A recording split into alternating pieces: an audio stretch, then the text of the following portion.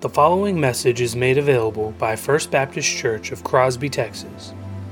For more information or to help support our ministries, please visit us online at fbccrosby.org. Father God, we thank you for this opportunity, this incredible gift. Time for this faith family to gather together and just slow down for a minute.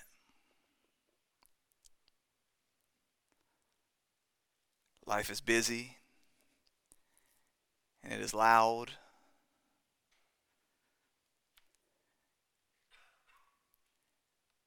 And oftentimes, Father, it can stretch our faith to the very limits. So we thank you for these times when we can gather together and sing praises to you, when we can sit under the teaching of your word, when we can observe the ordinances, these means by which you nourish and strengthen, encourage. Bless us. You impart your grace into our lives and then send us out to continue carrying on as a light in this dark world. Father, there's something particular about this time of year as we stare down the Advent season. Life gets a whole lot noisier, a whole lot faster, a whole lot busier. So, Father, as we anticipate that time, would you prepare our hearts now? Father, we want to think right thoughts. We want to say true things. We want to live lives of holiness with great anticipation, looking backwards to the first advent of Jesus Christ, your Son, our Lord, and looking forward to the second. Father, we long for that day.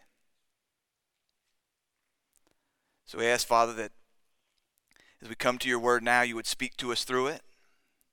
You would show us things we hadn't yet seen, that you would build us up, that you would encourage us, and that we would leave this place changed. Father, we love you. We trust you and we thank you. For it's in Jesus' name we pray. Amen. So as I told you this morning, my words tonight are going to be fairly brief. Brady Harlan asked me, how brief? I said, my brief, not your brief. But there really is lots that can swirl around in our minds this time of year. So we come upon the Advent season and we start thinking about Christmas. Now, I haven't forgotten about Thanksgiving. It's coming up sooner. But as we look past that and we look towards Christmas, it's very easy to get distracted. And so the easy church kid answer is, Christmas is all about Christ. Just think about Christ.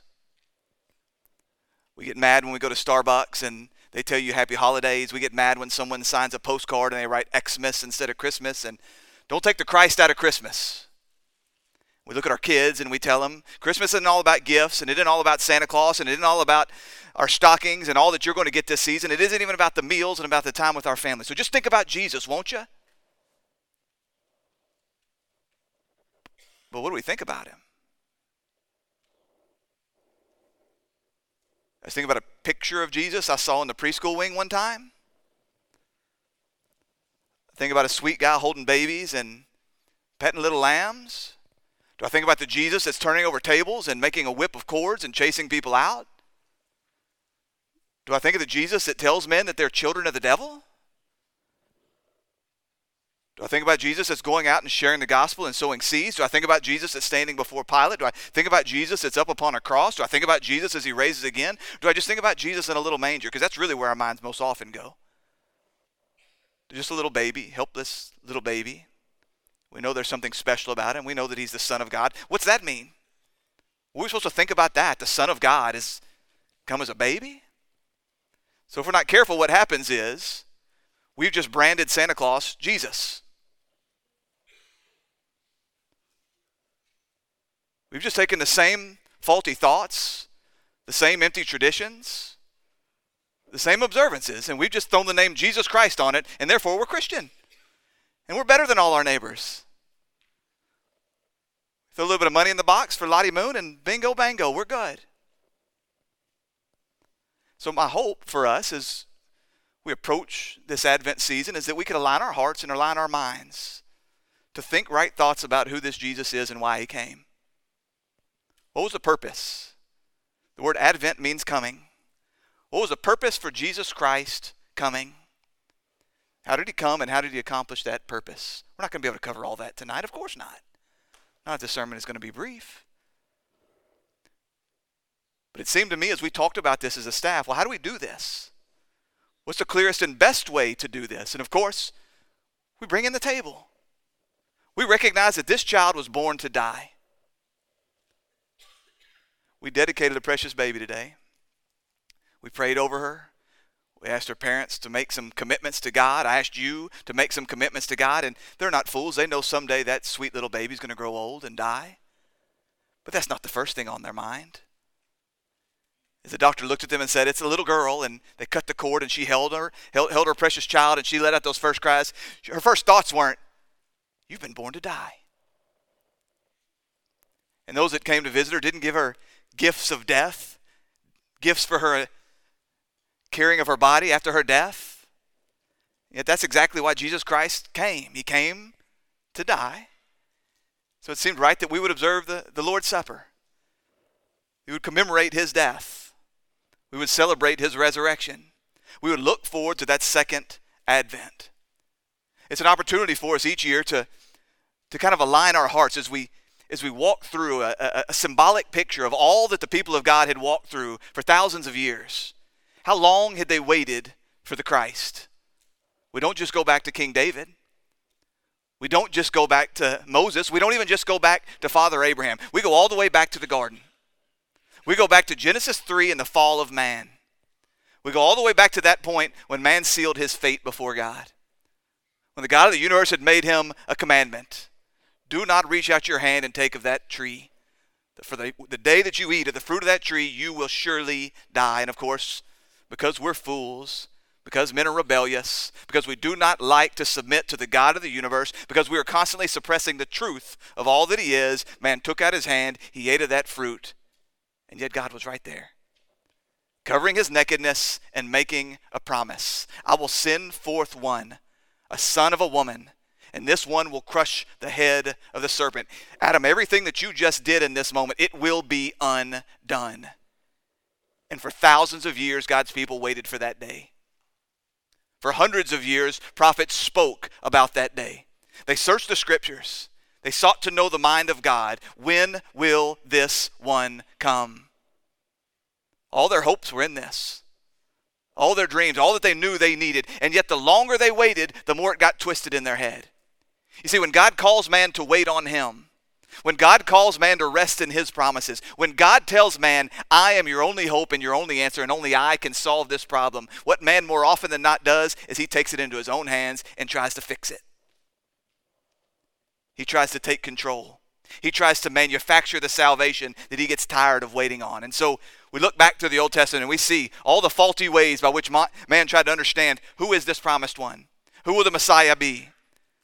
And so we take time during this season, during this Advent season, we take time to put ourselves back in that place and walk through symbolically this time of waiting the coming Messiah, the coming Christ. Well, at the same time, we look forward to that second coming. Dear friends, are you tired of waiting? How many times have you woke up to a achy back? How many times have you walked away from a fight with your spouse? How many times have you looked at your empty bank account? How many times have you looked at your rebellious children? How many times have you looked at the state of this world and thought, come, Lord Jesus, come. I'm tired of waiting. I long to see your face. I want to see you make all things right. So, dear friends, I pray that as we walk through this season together, that you don't grow weary of waiting and that you don't dare try to take things into your own hands. You can't make things right. So why? I told you we need to think the right thoughts about Jesus. We need to think the right thoughts about why Jesus Christ came. Why did Jesus come? Well, thankfully he tells us. So I ask you to stand to your feet, please. The reverence to reading of God's word. We're going to return to a passage of scripture we touched on this morning. We're going to be in John chapter 18. I intentionally skipped a passage there in the middle. You remember that Jesus is before Pilate? He's in the middle of this interview, trying to find out what have you done? Why have your people handed you over to me? Are you really the King of the Jews? And then we come in John's Gospel, chapter 18, beginning in verse 36. This is the word of God. Jesus answered, my kingdom is not of this world. If my kingdom were of this world, my servants would have been fighting, that I might not be delivered over to the Jews. But my kingdom is not of this world. Then Pilate said to him, so you are a king? Jesus answered, you say that I am a king. For this purpose I was born, and for this purpose I have come into the world, to bear witness to the truth. Everyone who is of the truth listens to my voice. And Pilate said to him, what is truth? All God's people said, amen. You may be seated. Father God, yet again we ask you to do what only you can do. Help us to see your Son, the truth. It's in his name we pray. Amen. So again, you'll remember where we are. Jesus has been drug in by the religious leadership. They take him before Pilate. They don't want to give an answer for why he's there. Pilate asks, what has this man done? And then they trump up some charges. He's trying to lead a rebellion. He's trying to mislead our people. He's telling them that they can't give tribute to Caesar, telling them that he can't pay his taxes. Oh, and by the way, he says that he's Christ, a king. Pilate looks to Jesus, and he's not going to utter a word of these other blasphemies, these other lies. He doesn't need to. His intention, like a sheep being led to slaughter, is to keep his mouth shut, that he may then lay down his life. But he will answer to his identity. He will make clear that yes, it is exactly as you have said, I am a king. And yet I'm not a king like you think, Pilate. I'm not the kind of king that comes swinging a sword. I'm not the kind of king that comes building an army. I'm not a king that's after your money. I'm not a king that's after your land. I am an eternal king. A king that brings in the kingdom of God, a heavenly kingdom, an eternal kingdom. A king that is ruling and reigning in the hearts of my followers as I sow the seed of this gospel. And so Pilate's response that I skipped over this morning is, so you are a king. Jesus answered him, you say that I am a king. For this purpose I was born. See his humanity. And for this purpose I have come in to the world. See his divinity. This one who was born. This one who was born to a virgin. This one who came in a human body just like yours and just like mine. On that night, there was an umbilical cord and it had to be cut. On that night, there was a precious baby that was cold and he had to be wrapped up. On that night, there was a child and he had to nurse from his mother in order to live. And as that boy grew older, he had to learn things. The God of the universe, the infinite Son of God, he had to learn arithmetic and reading and writing, and he had to submit to his parents. And yet we see that he has a fully human mind, one that grows in understanding. In addition to this, we see that he had a fully human will. We see this back in the Garden of Gethsemane as he cries out to his Father, Father, not your will, but mine be done. We see that he had fully human emotions. He cried and he was angry and he was excited and elated and happy at times.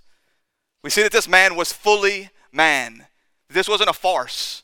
This wasn't a pretend. This wasn't just God coming and putting on a flesh suit. This was the Son of God coming and taking upon himself all that it means to be a man. He was truly born. For this is why I was born. And yet that was not the moment of creation. Because, dear friends, this one was not created. He says, and for this reason I've come into the world. There's a time when I was not in this world. In fact, if you go back to the beginning of this gospel, you hear John saying the words, that in the beginning was the Word. Speaking of Christ, in the beginning was the Word, and the Word was with God, and the Word was God. The eternal Son of God. That everything we say about God, we say of Jesus Christ our Lord. Walking on water, healing the dead, raising the dead, healing sick people, even the forgiveness of sins. This one that would say, if you have seen me, you have seen the Father. This one that is the exact imprint, the perfect, radiant glory of the Father. That all that means to be God we see in this one. Perfectly come together in one person. There weren't two Jesuses. Technically there was a bunch of Jesuses, but there weren't two Jesus Christ our Lord. In one person, fully God and fully man. This wasn't some hyped up humanity. It wasn't some divine humanity. And it wasn't some dumbed down divinity. It wasn't as if he lost any of the attributes that made him God. It wasn't if he lost any of the attributes that made him man. And yet in this one person, Jesus Christ our Lord, we see the fullness of both. For this reason I was born, and for this reason I have come into the world. Dear friends, you must know that this was a necessity. It was necessary for Jesus to be fully man. It was necessary for Jesus to be fully God, because only man could stand in the place of man. Only man could represent man in the fulfilling of all that God demanded in his law. Only man could stand in the place of man and dying in the place of sinners. Only man was meant to sit upon the throne and rule over all of creation. Only man could set a perfect example for us. Only man could be a perfect intercessor between us and God. But only God could bear the wrath of God.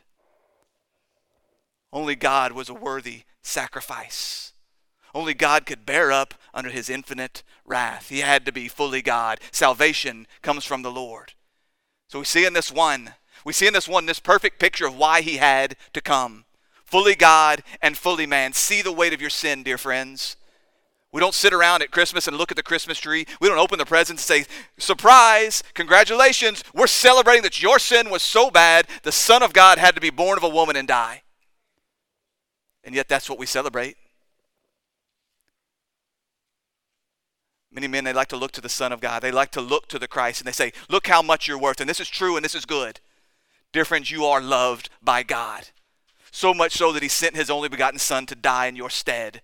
So much so that he allowed him to be born of a virgin, to live as a poor man, to be abandoned by all his friends, to be whooped and beaten and spit upon and mocked. Dear friends, you are loved dearly. But do not merely see how much you are loved. See the depth of your sin. It took the death of God's own Son to pardon your sin. So we see here the picture of the fullness of what it means for Jesus Christ to come, fully God and fully man. But he says, but this is the purpose. Was his purpose to die? Of course. Elsewhere he says that his purpose was to destroy the works of the devil. We know that he's come to save sinners. We know that he's come to save souls. We know that he's come to call a people. We know that he's come ultimately to glorify his Father. And yet what he says here is, for this purpose I've come into the world to bear witness to the truth. That's the purpose. He would say that I am the truth. I am the truth, the very essence of truth. The only way that you will know truth is in me. But why? If that's the purpose here, why must God send his Son? Had not God spoken truth through other prophets? Had not God spoken truth through his word leading up to this point? Was God lying at other places? Was he not speaking the truth through the prophets of old? Was he not speaking the truth to Moses upon the mountain? Was he not speaking the truth through the law? Was he not speaking the truth through the sacrifices? Was he not speaking the truth in all the years up to this point as he spoke to his people? Dear friends, there must be some truth that could only be spoken through his Son. Do you understand? There must be something that can be gained. There must be some picture of truth that can only be seen in the face of God's only begotten Son. The Apostle Peter seems to be speaking about this as you go back to his first letter. 1 Peter 1 and verse 10. Peter has just told the people about their salvation, about the hope that comes in their salvation, about clinging on to this salvation, about the blessing of living in this salvation. And then he says this, concerning this salvation, the prophets who prophesied about the grace that was to be yours, they searched and inquired carefully, inquiring what person or time the Spirit of Christ in them was indicating that he predicted the suffering of Christ and the subsequent glories. He's saying for years of old, prophet after prophet after prophet, they searched the scriptures, they sought the Spirit of God, and they thought, who is this one? Who is this Christ? Who is this Son of Woman that's going to crush the head of the serpent? When will he come? And through these men, God made clear, this one that will come, he must suffer.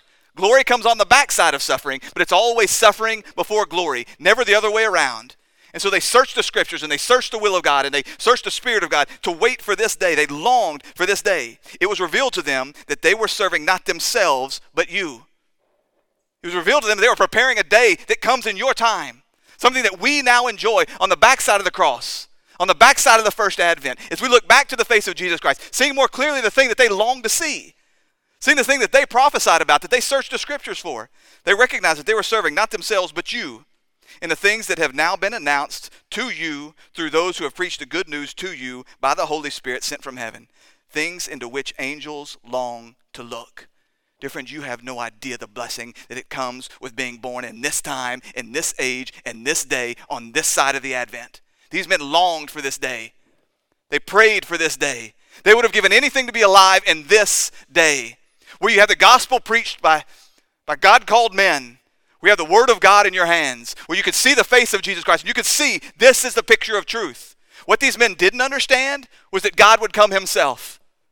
How many religions out there in the world, they think that their purpose is to get to God. If I can only figure out a way to get back to God, I've got to scramble my way back to God. I know I've messed it up. I know I've separated myself from him, but I've got to find my way back to him. Never in a million years would man have contemplated in his mind, no, God's coming to me. And yet here he is, the Son of God, and in the flesh. Now look, maybe I can contemplate the Son of God coming and putting on a flesh suit, like fully God just inside of a meat suit. That's what the incarnation means. The middle term there, right? In the incarnation, it's meat.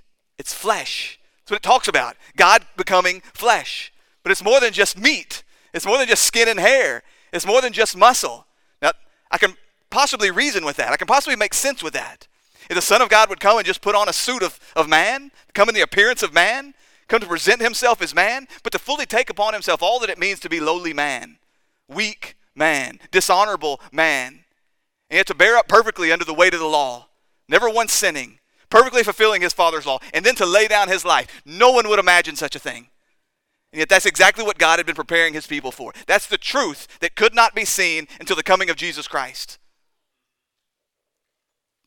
Dear friends, that's the truth. That's what we come to celebrate.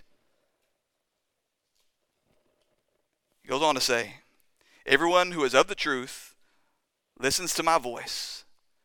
You notice he says of the truth. That's a peculiar phrasing there, isn't it? He doesn't say everyone who knows the truth. He doesn't say everyone who confesses the truth. He doesn't say everyone who can recite the truth. He says everyone who is of the truth. This is a picture of being born. Everyone who is of Josh sits in the middle row. They're pretty little girls right there.